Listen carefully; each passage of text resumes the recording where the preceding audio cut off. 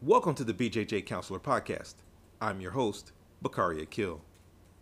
Today, I want to talk about the power of focus and how using concentration on one thing as a way to increase your gains in BJJ.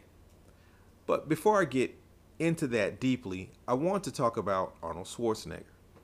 Now, when I was a teenager, I flirted briefly with the idea of becoming a bodybuilder. I had come across some old footage of Arnold Schwarzenegger training and thought, I wouldn't mind looking like that. What particularly caught my attention was his biceps.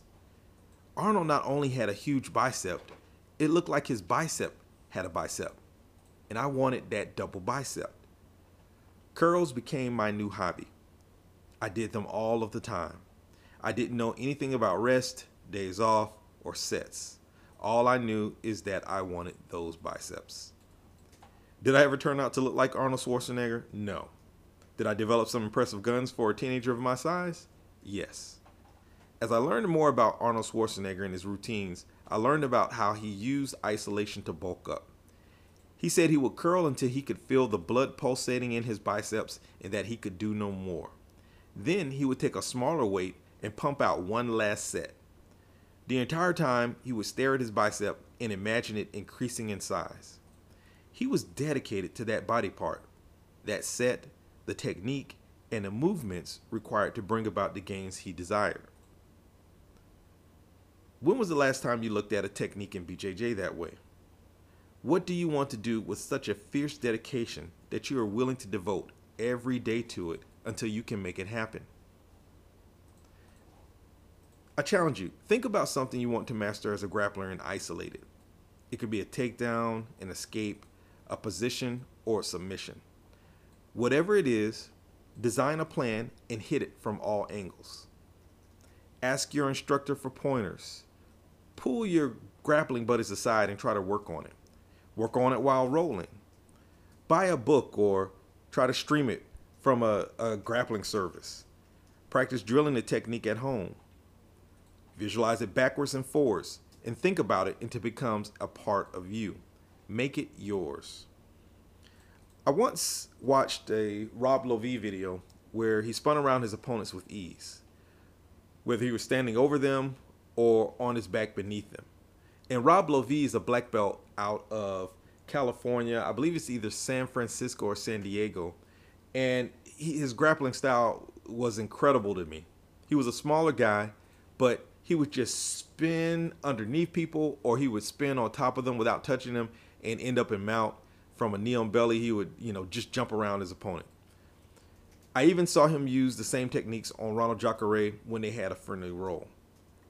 I had to learn how he did that. Now, I knew no one in my, at that point, 9 years of training that had ever done anything like he was able to do. He just stepped around people's guards and spun around and sat into mount. Holy crap. I studied his videos dozens of times until I could run through the technique in my head. Then I pulled out my heavy bag and began doing dry runs. After that, I started trying it out on my grappling dummy. About 2 weeks later, I was confident enough to start using it in class. And I'll never forget what happened. I was grappling against a blue belt named Tony, and I stood up. He was lying flat on his back and had both of his legs in the air. I just pulled my left leg close to my right, circled it around his left leg, and ended up with my foot by his ribs. We both looked at each other as if to say, did that just happen? After the initial shock wore off, he began turning into me, and I quickly popped down for a knee on belly. To that point in my grappling training, it was the smoothest guard pass I had ever pulled off. I was hooked. I started using Lovie's other techniques and I struggled a little bit to get the timing down, but within a month or so, I started hitting them regularly. Pretty soon, I had people telling me, that's your move. You like to spin, and I even had one person say, you like to spin around the guard and then sit on people. My obsession with the technique had led to it becoming one of my premier grappling techniques. I tell you this because if there is something that you want to do or be able to do as a grappler, take ownership of it. do everything possible to make it yours. It feels good when you can make it happen. All right, guys. Thanks for listening to me as always. Don't forget to like and subscribe.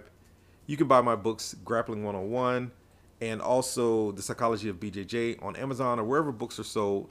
Don't forget to check out my Rolling on Mouthguard Comic and on Instagram. And have a good day.